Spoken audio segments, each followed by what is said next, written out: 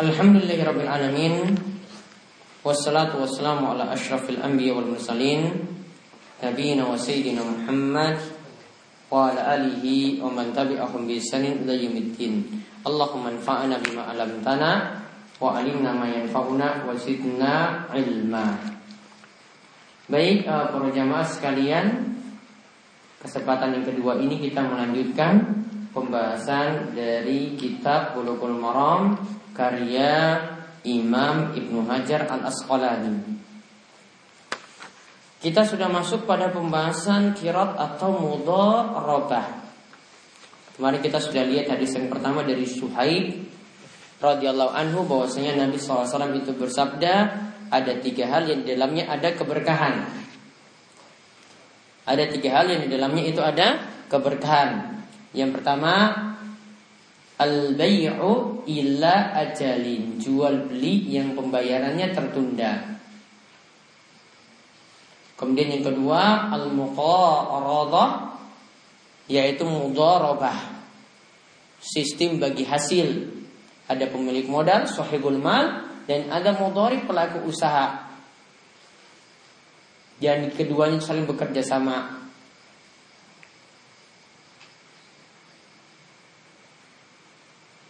Kemudian yang ketiga, mencampur antara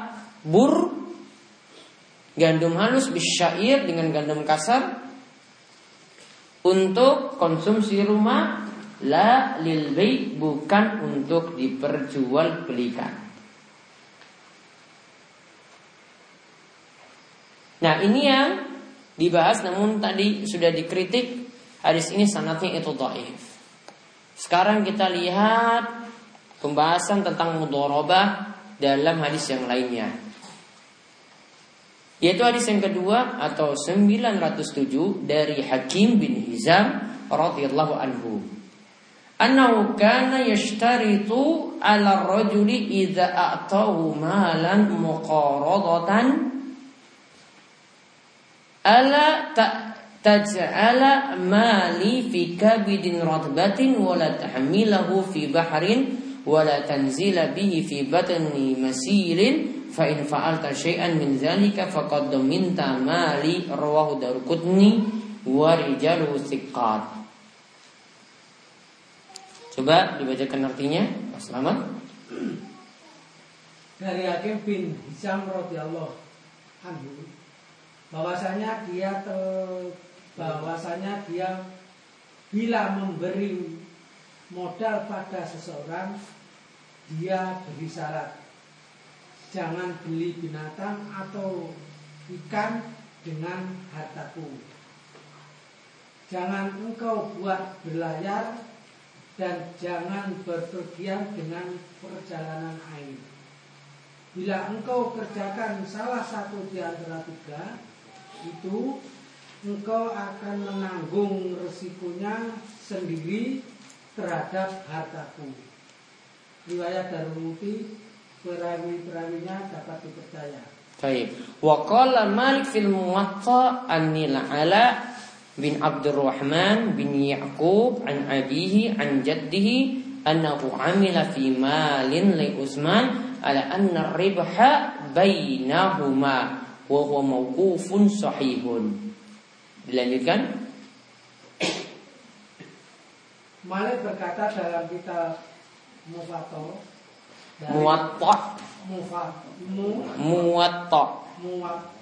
dari A'la bin Abdurrahman bin Ya'qub, dari ayahnya, dari kakeknya, bahwa ia pernah menjalankan modal Utsman dengan keuntungan dibagi 2. Hadis mauquf sahih. Baik. Tentang masalah mudharabah di sini dijelaskan dari Hakim bin Hizam bahwa dia yashtaritu, menyaratkan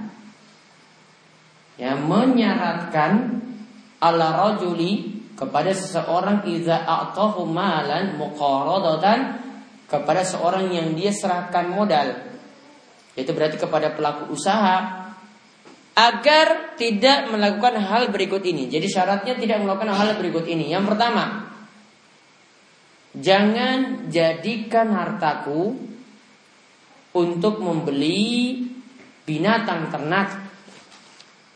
Ya, untuk membeli binatang ternak. Kemudian yang kedua, wala tahmilahu fi bahrin. Jangan gunakan harta tersebut untuk berlayar.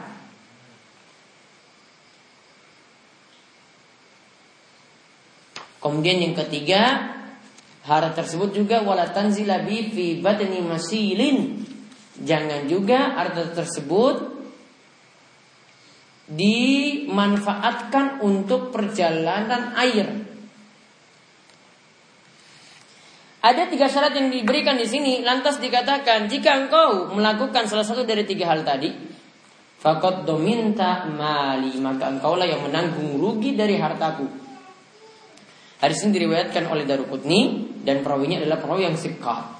Begitu juga Imam Malik dalam Al-Muwatta dari Al-Ala bin Abdurrahman bin Ya'qub, dari bapaknya, dari kakeknya, ia mengatakan bahwasanya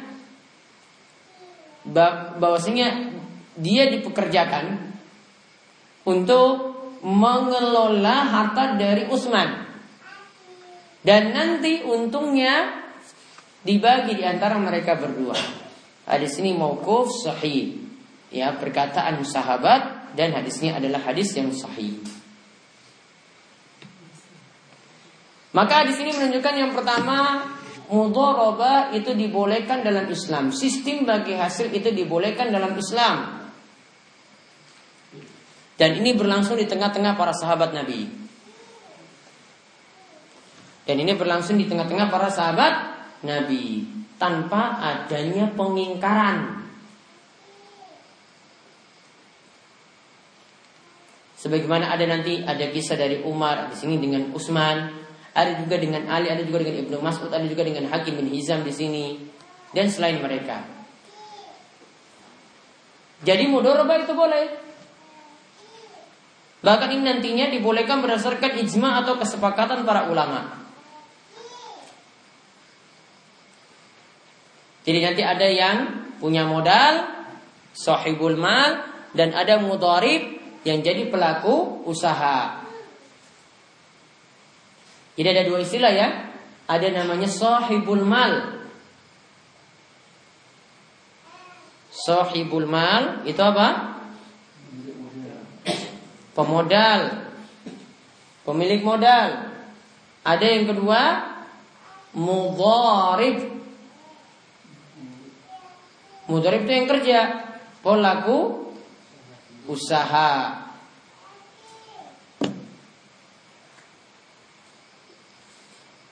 Kemudian di sini menunjukkan juga yang kedua, bolehnya sahibul mal atau pemodal menyaratkan beberapa poin kepada yang jalankan usaha.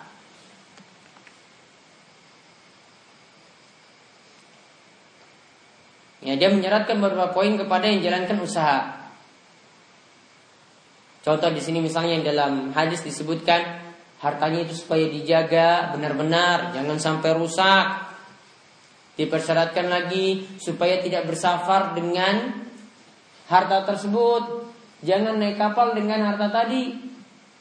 Ya, jangan berlayar dengan harta tersebut, ya takutnya hilang, takutnya nanti ada kenapa-napa di atas kapal dan seterusnya. Dia boleh bersyarat seperti itu dan syaratnya harus dipenuhi. Atau diberi syarat bahwasanya kalau usahanya harus dilakukan di kota itu saja, tidak boleh tempat lain. Oh, itu cuma di Jogja saja kamu boleh lakukan bisnis saya, tidak boleh dibawa ke Kalimantan. Tetap harus di Jogja saja. Kalau diberi syarat seperti tadi harus dipenuhi. Atau dikatakan, ya kamu bisnisnya cuma di Imogiri saja, nggak boleh sampai ke Jogja. Ya. Jadi harus dijalani di situ saja, tidak boleh di tempat yang lainnya. Harus juga ketika itu dituruti. Karena al-muslimu ala syurutihim. Ya, seorang muslim itu sesuai dengan harus mengikuti syarat yang telah dia setujui.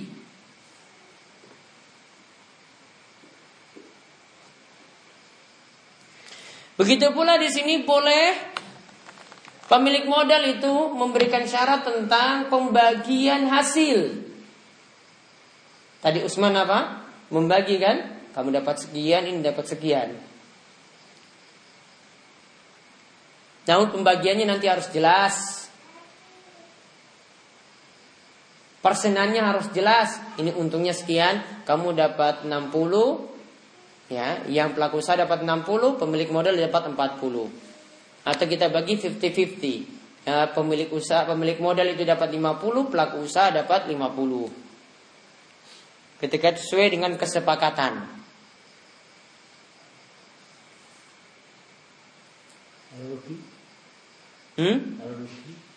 Ya bagi juga bareng-bareng. Iya. Ya kalau sudah rugi, ya. Kalau misalnya usahanya tidak mendapatkan keuntungan, maka sudah pemilik modalnya tidak kembali. Itu resiko dari mudharabah. Untung dibagi bareng-bareng dan rugi dibagi bareng-bareng. Kemudian hadis ini juga menunjukkan bahwasanya rasul mal, yang namanya modal,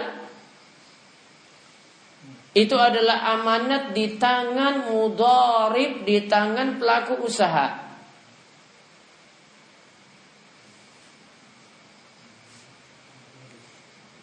Jadi kalau dikatakan tadi ini adalah amanat, berarti yang namanya mudharib, pelaku usaha, ini pemegang amanat. Kaidahnya di dalam syariat Islam, pemegang amanat la dhamana lahu. Dia tidak punya kewajiban untuk ganti rugi kecuali dari kesalahan yang dia buat sendiri. Kecuali karena kesalahan yang dia buat sendiri. Ya, sekali lagi yang namanya orang yang megang amanat, yaitu pelaku usaha tadi, la dhamana alaih, tidak ada kewajiban baginya untuk ganti rugi. Ini tatkala usahanya itu bangkrut. Itu namanya al-amin. Begitu juga misalnya ada bencana, tsunami, gempa bumi, usahanya hancur semuanya.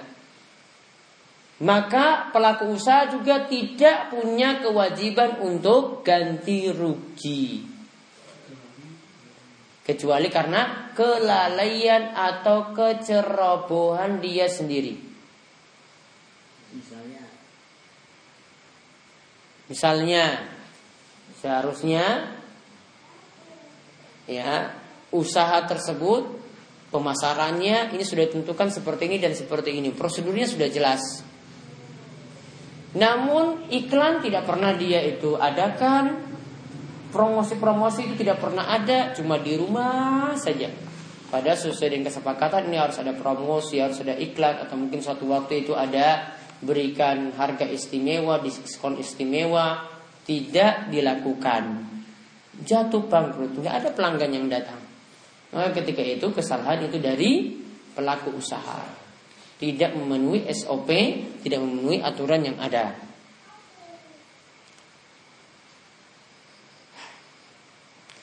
Kemudian di sini juga menunjukkan kalau mudharib itu adalah pemegang amanat, maka dia tidak boleh memanfaatkan harta tadi untuk jual beli yang haram.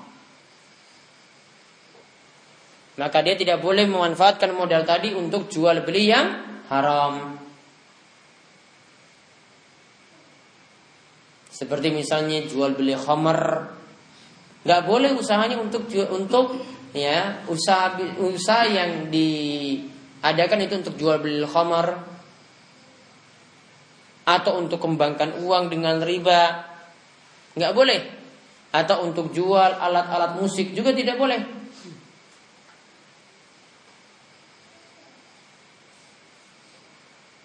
Kemudian hadis ini juga menunjukkan hendaklah menentukan besar keuntungan yang harus dibagi antara sahibul mal, pemodal, dan mudharib, yaitu pelaku usaha. Persenannya berapa? Harus jelas. 60-40, 50-50, 1/3, 2/3. 1/4, 3/4. Harus jelas pembagian yang ada tadi.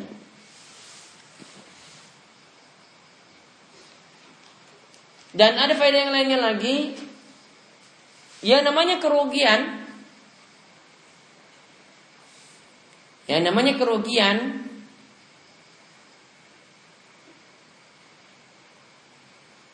Kerugian nanti ditanggung oleh kedua belah pihak. Yaitu bagi pemilik modal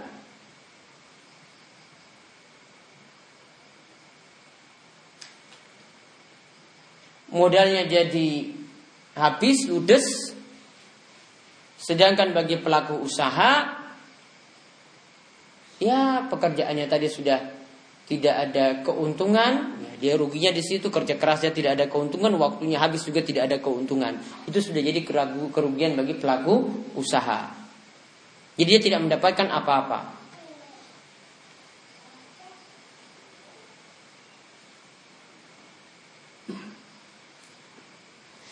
Nah di sini para ulama beri catatan, kalau seandainya sahibul mal, pemodal itu berikan syarat kepada pelaku usaha, kalau nanti rugi kamu juga harus tanggung sekian persen. Ingat yang kita bahas ini bukan karena kesalahan pelaku usaha, namun pokoknya ini ada kerugian. Maka dipersyaratkan kamu harus tanggung sekian persen, maka batallah transaksi mudharabah tadi, atau batallah syarat tadi.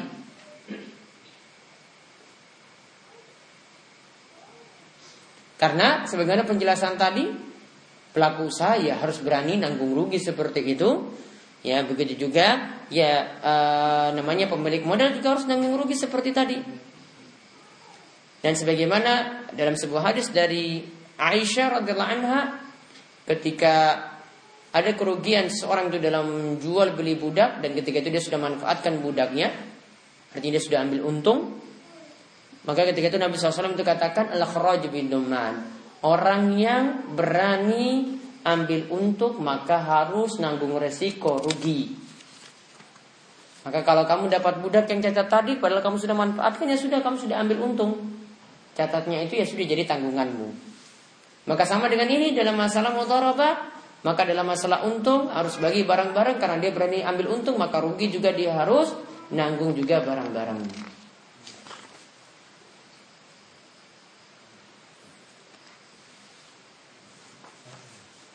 Nah itu yang kita bahas tentang masalah mudharabah.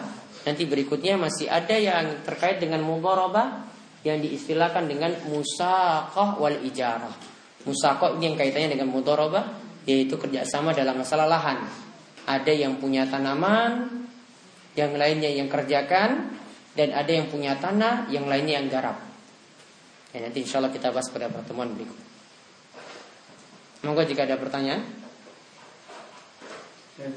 Ya. Ke masa ijazah tadi,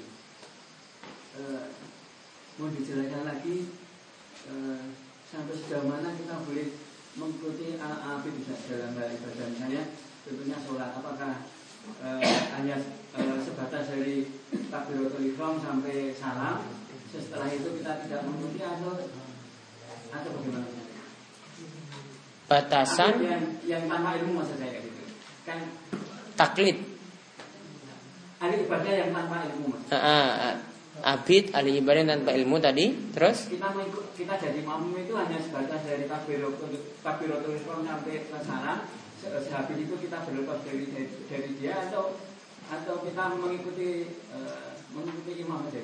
Karena ya kenyataan di artinya di kanan kita memang di mana-mana seperti itu, kita mau cari yang katakanlah yang sunnah ya jarang saja.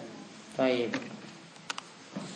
Perlu diluruskan terlebih dahulu tadi yang dimaksudkan dengan abid yang diikuti, ahli ibadah yang diikuti, ini maksudnya dijadikan suri toladan.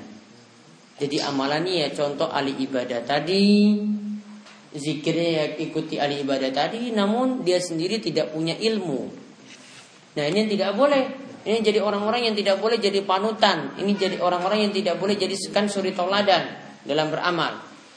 Sedangkan kalau dalam masalah sholat misalnya, kita bermakmum di belakang orang yang ibadahnya tidak benar, dari sisi dia punya amalan-amalan yang keliru, ya, maka dilihat amalan yang dia lakukan itu amalan yang dapat membatalkan sholat ataukah tidak, atau cuma jadi amalan tambahan saja dalam sholat, atau mungkin dia lakukan setelah sholat. Kalau itu jadi amalan tambahan saja, sholatnya jadi sah. Ya, ada amalan-amalan tambahan saja, maka sholatnya itu jadi sah. Contoh misalnya dia awali sholatnya, ya, dia awali dengan baca Qul a'udzu birabbin nas terlebih dahulu biar dilindungi dari gangguan setan.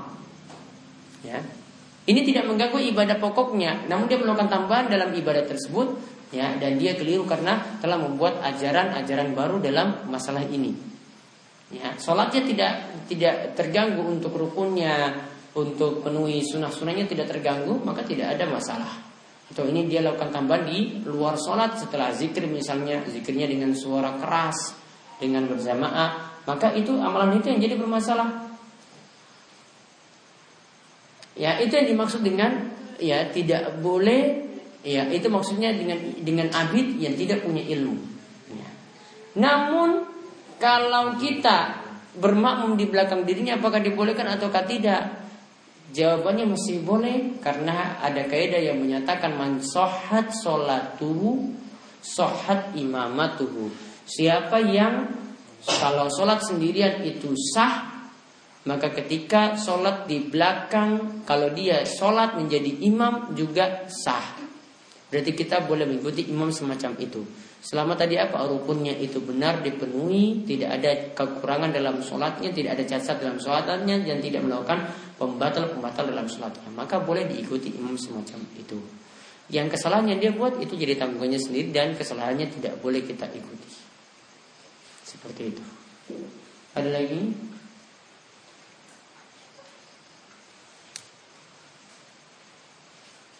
Tentang zikir, boleh kita berzikir sambil bekerja.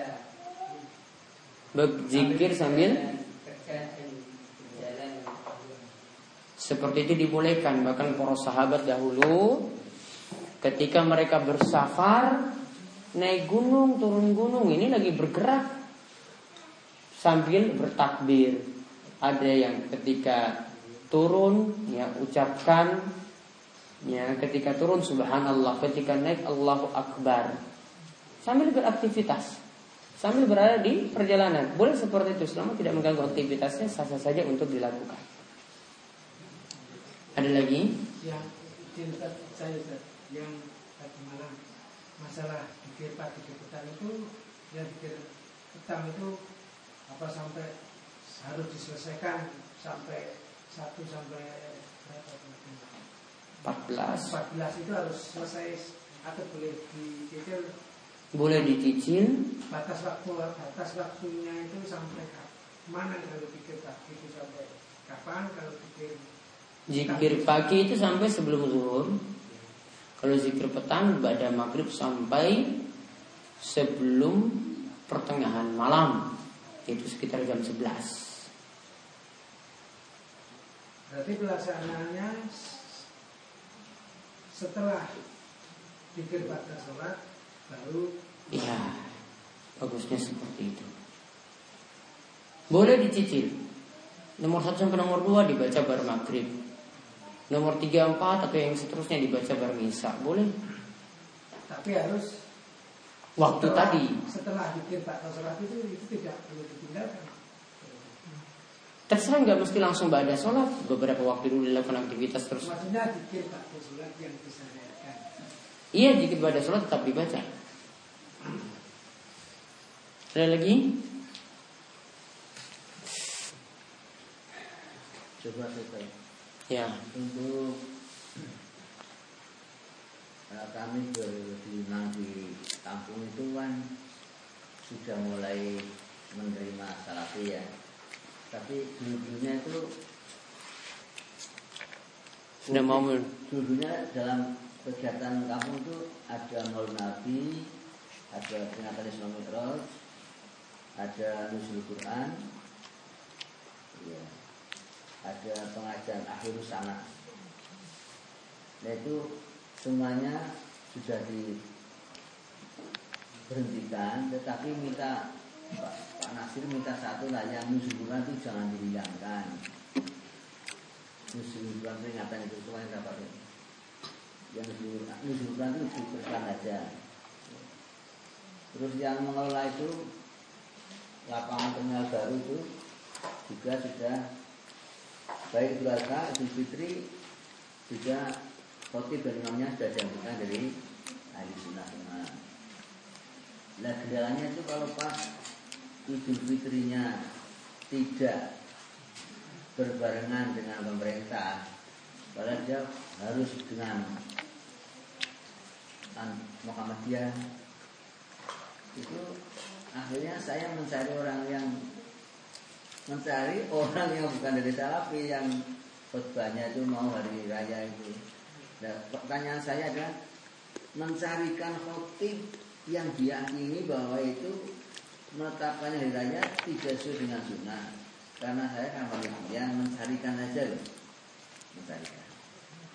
Yang kedua, merelakan masjidnya untuk nyusul Quran. Dua perkara ini dengan ketika karena sudah perebutan untuk ngedongke itu kan sulit sekali.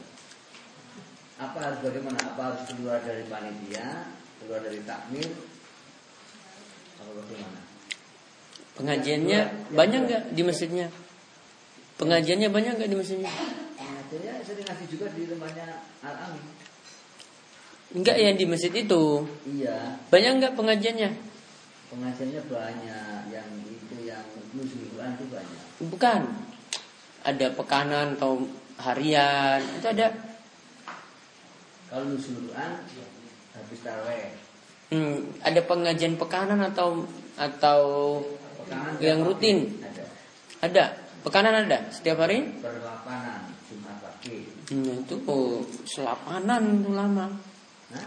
Selapanan kan berarti. Iya, di luar Ramadan pun ada pengajian selapanan. Nah, itu sebenarnya iya. Kenapa orang-orang itu masih mengadakan acara-acara kayak tadi? Karena kurang pengajian. Kalau pengajiannya diperbanyak, itu sudah capek ikut pengajian, nggak mungkin nambah-nambah lagi. Lagi. Gurunya ngaji juga gonta ganti tuh. Gurunya ngaji kadang-kadang dari orang-orang yang mendukung itu. Iya, jadi kalau disalafikan 100% belum bisa.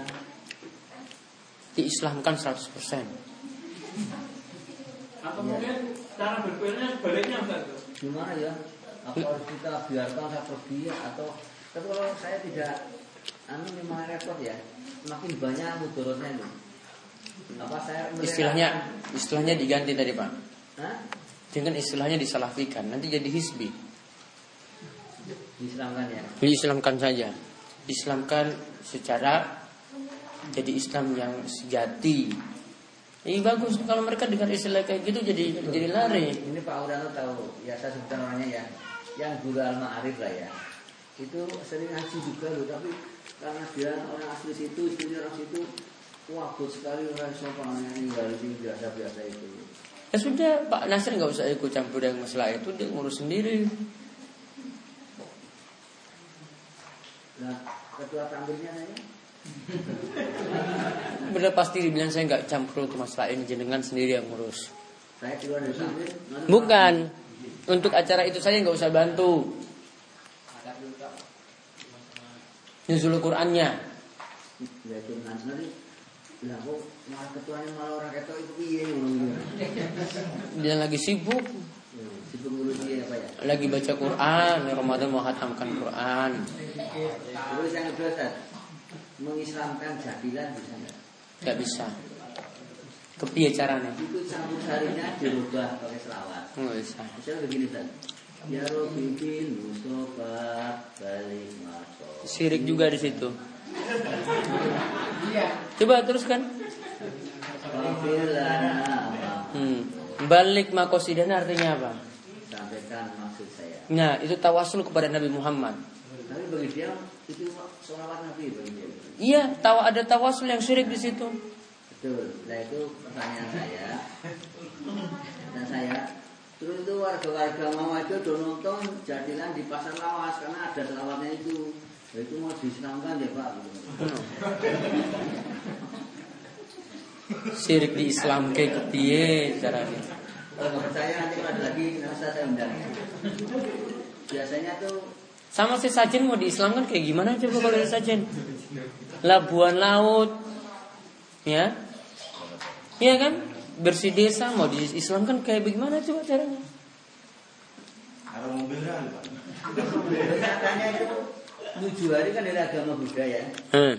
Diislamkan pakai tahlil, pakai pikiran. Ya tetap bid'ah juga kan? Ya orangnya itu nggak bisa ya. Iya, nggak bisa. Nggak bisa seperti itu. Boleh nggak gua ikut sasa? Hah? Ikut sasa kira serah orang omongan baik gitu. Jangan. Nah, Didakwahi. kalau sudah rapat, nggak usah rapat aja.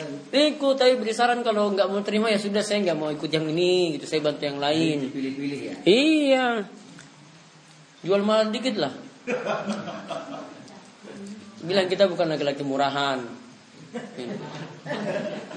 Kemarin itu yang hari Sabtu Idul Adha itu saya nggak nyari, malah menyarikan orang bantu lupa. Kalau imamnya nggak Fatihah langsung sabihis. Sudah ya syukur ya. Allah sabihis.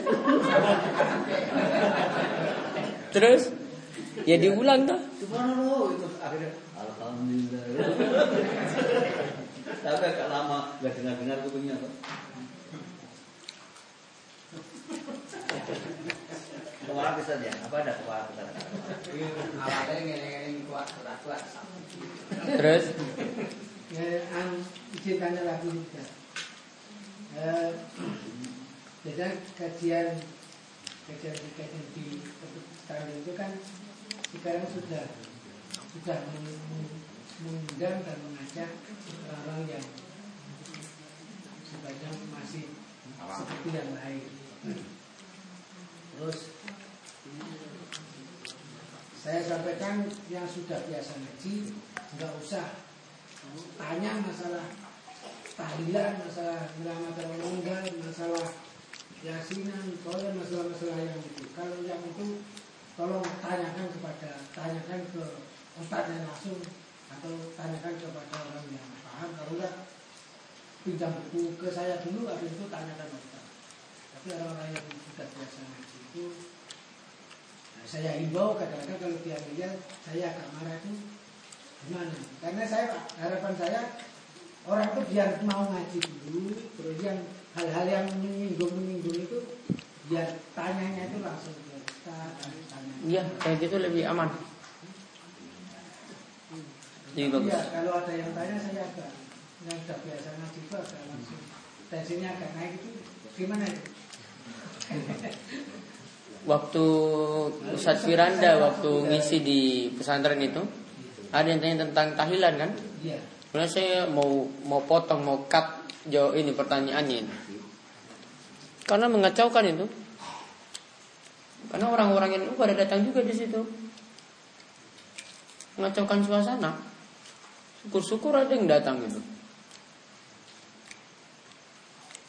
Berarti kalau seperti itu misalnya contohnya ada pengajar terus ada tanya jawab, ada jamaah yang menanyakan itu terus padahal orang itu saya tahu sudah sering ngaji, sudah paham ilmunya, terus kita cut itu langsung boleh nggak? Untuk kita nanti tanya yang lain aja. Iya boleh. Yang lain terus ya pokoknya saya cut itu. Ya boleh.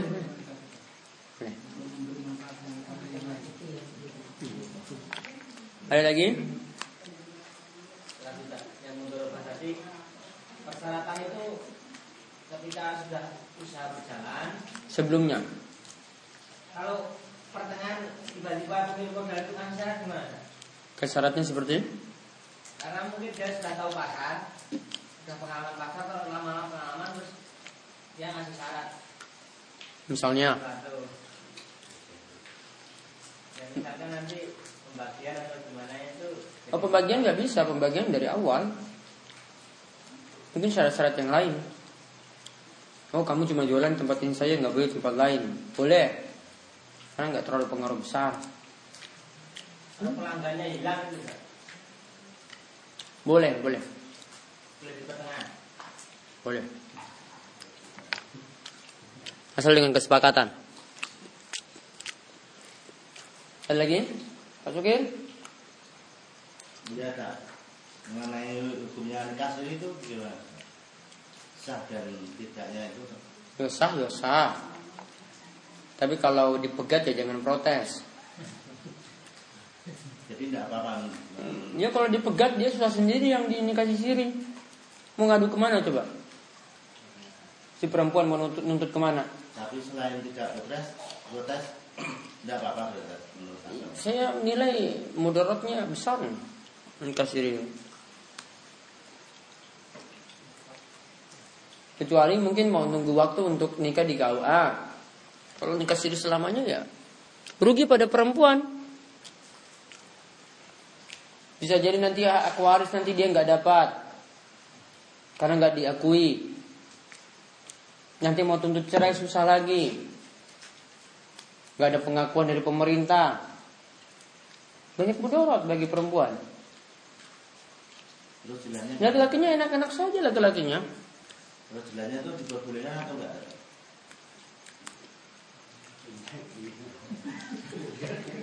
Nikah sirinya ini gara-gara apa dulu nih? Ya istilahnya kan nikah siri lah, katakan ya mungkin sudah punya istri lagi. Nah itu makanya ngomong dulu.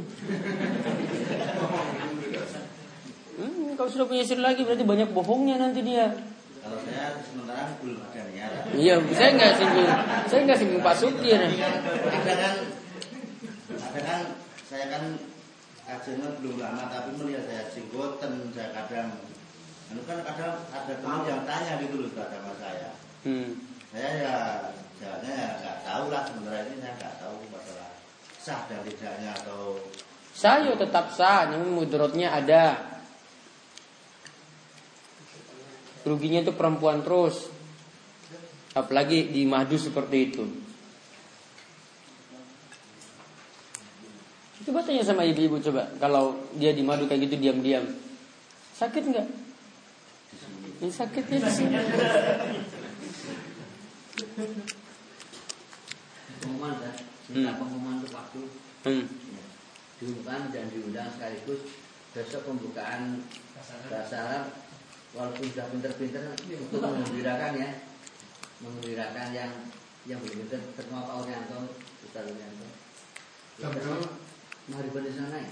Soalnya waktu dibagi-bagi nanti Ustaz Ari itu kalau sudah bisa sudah 12 hanya maghrib sampai isya. Sampai tempat isya disa terus pulang. Dia menggembirakan ya untuk pertama. Walaupun sudah pinter-pinter. Mas Adi ya. Mas Ari katanya ya, umahat juga boleh, apa boleh, pikir juga boleh. Satu lagi Ustaz. Apa ada sulit? Kita bisa nanti. Tanya lagi.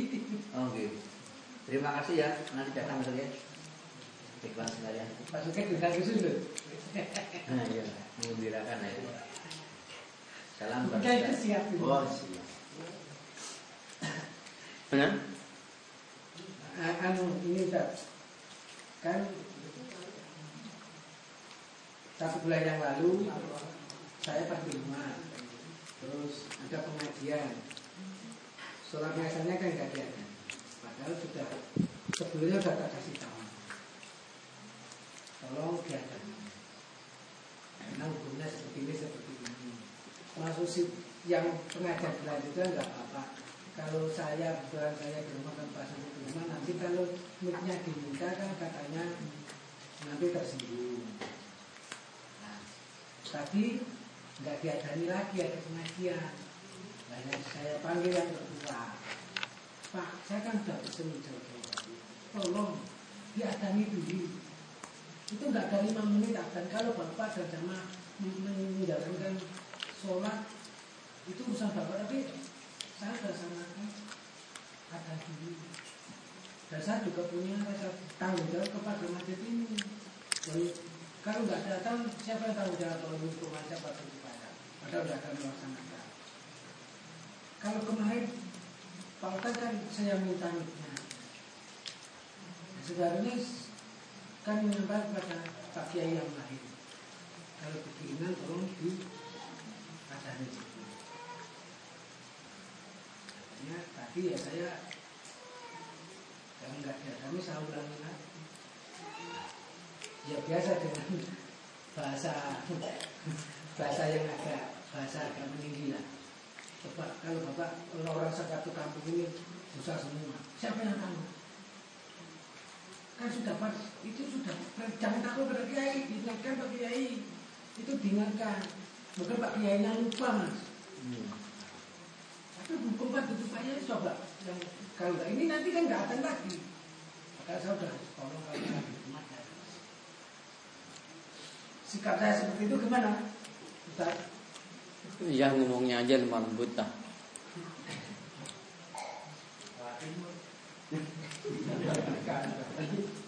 Kan sudah 3 kali. Ya tetap sabar terus. Baru 3 kali. Diomongi pelan-pelan terus. Nggak bisa pelan-pelan. Ya sih tahu. Kalau semakin lama nggak digubris semakin tinggi.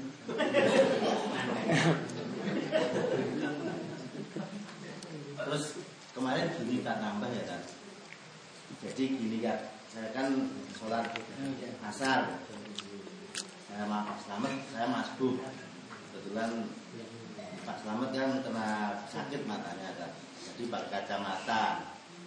Tapi saya hampir tertawa ketika Pak Slamet selesai, saya ngadep. Itu kan selama dengan sholat kan, selama ngadep itu kacamatanya kok hitam ya itu. Susah itu tak jadi kayak saya hampir tertawa kayak geli lah. Nah itu kan ada jamaah kita yang setiap hari ada beberapa bulan ini aktif di masjid, tetapi ilmunya juga masih umum, pada dasarnya masih umum kampung lah dalam arti. Itu sempat nggak enak, nggak nyaman sama Pak Slamet itu. Terus akhirnya dia setelah itu gimana terus hasilnya sampai sekarang belum tahu kenapa dia nggak berangkat ke masjid lagi. Belum sama Pak Slamet katanya. Pakai kacamata itu tadi. Saya pikir juga lebay itu tadi itu. Hitam itu tadi. Itu kan kebetulan Pak Sugeng masbuk. Terus namanya Wajono itu ada. Nah, tinggal saya sama Wajono sama Mbak Tua. Nah, kalau masa dia saya persilakan ada koma terus ngimami lah. Karena hanya ada saya dan dia, maka kalau saya pakai kacamata, saya ngimami. Padahal kalau ada lebih dari orang, lebih dari beberapa orang, mesti Mas Wajono itu sambil suruh maju ngimami. Saya dengan Pak Sugeng biasanya juga makmum aja. Itu kasusnya seperti itu sampai sekarang juga. Nah, jadi itu dosa. Saya sama Pak Sugeng. Itu gimana tak pakai kacamata hitamnya itu? Ya boleh. Tidak apa-apa. Ya tinggal dijelaskan saya sama yang nggak datang itu. Didekati lah. Didekat dengan beliau itu. Di bawah. Baik kan, kacamata kan putih kan punya, tapi punya banyak kata yang hitam loh kan. Itu pas sakit sekali. Tapi tidak apa-apa. Gak apa-apa. Gak masalah. Kasihan sakit kok. Harusnya dimaklumi. Macam-macam itu. Ya, ampun ya. Ya, ini saya yang kita bahas. Terus kemana Ustaz? Kita kehilangan satu jamaah haji. Walaupun berbeda kan, berarti kita dan saya dan Pak Sugeng kehilangan satu jamaah. Ya makanya didekati lagi. Didatangi ke rumahnya bawa oleh-oleh gitu. Ini harus minta rayu-rayu lah. Ditanya kenapa nggak datang. Waktu sakit.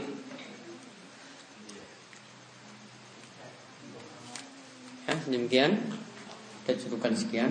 Kita kalian doa kafatul majlis. Subhanakallahumma bihamdika asyhadu an la ilaha illa anta astaghfiruka wa atubu ilaik. Assalamualaikum warahmatullahi wabarakatuh.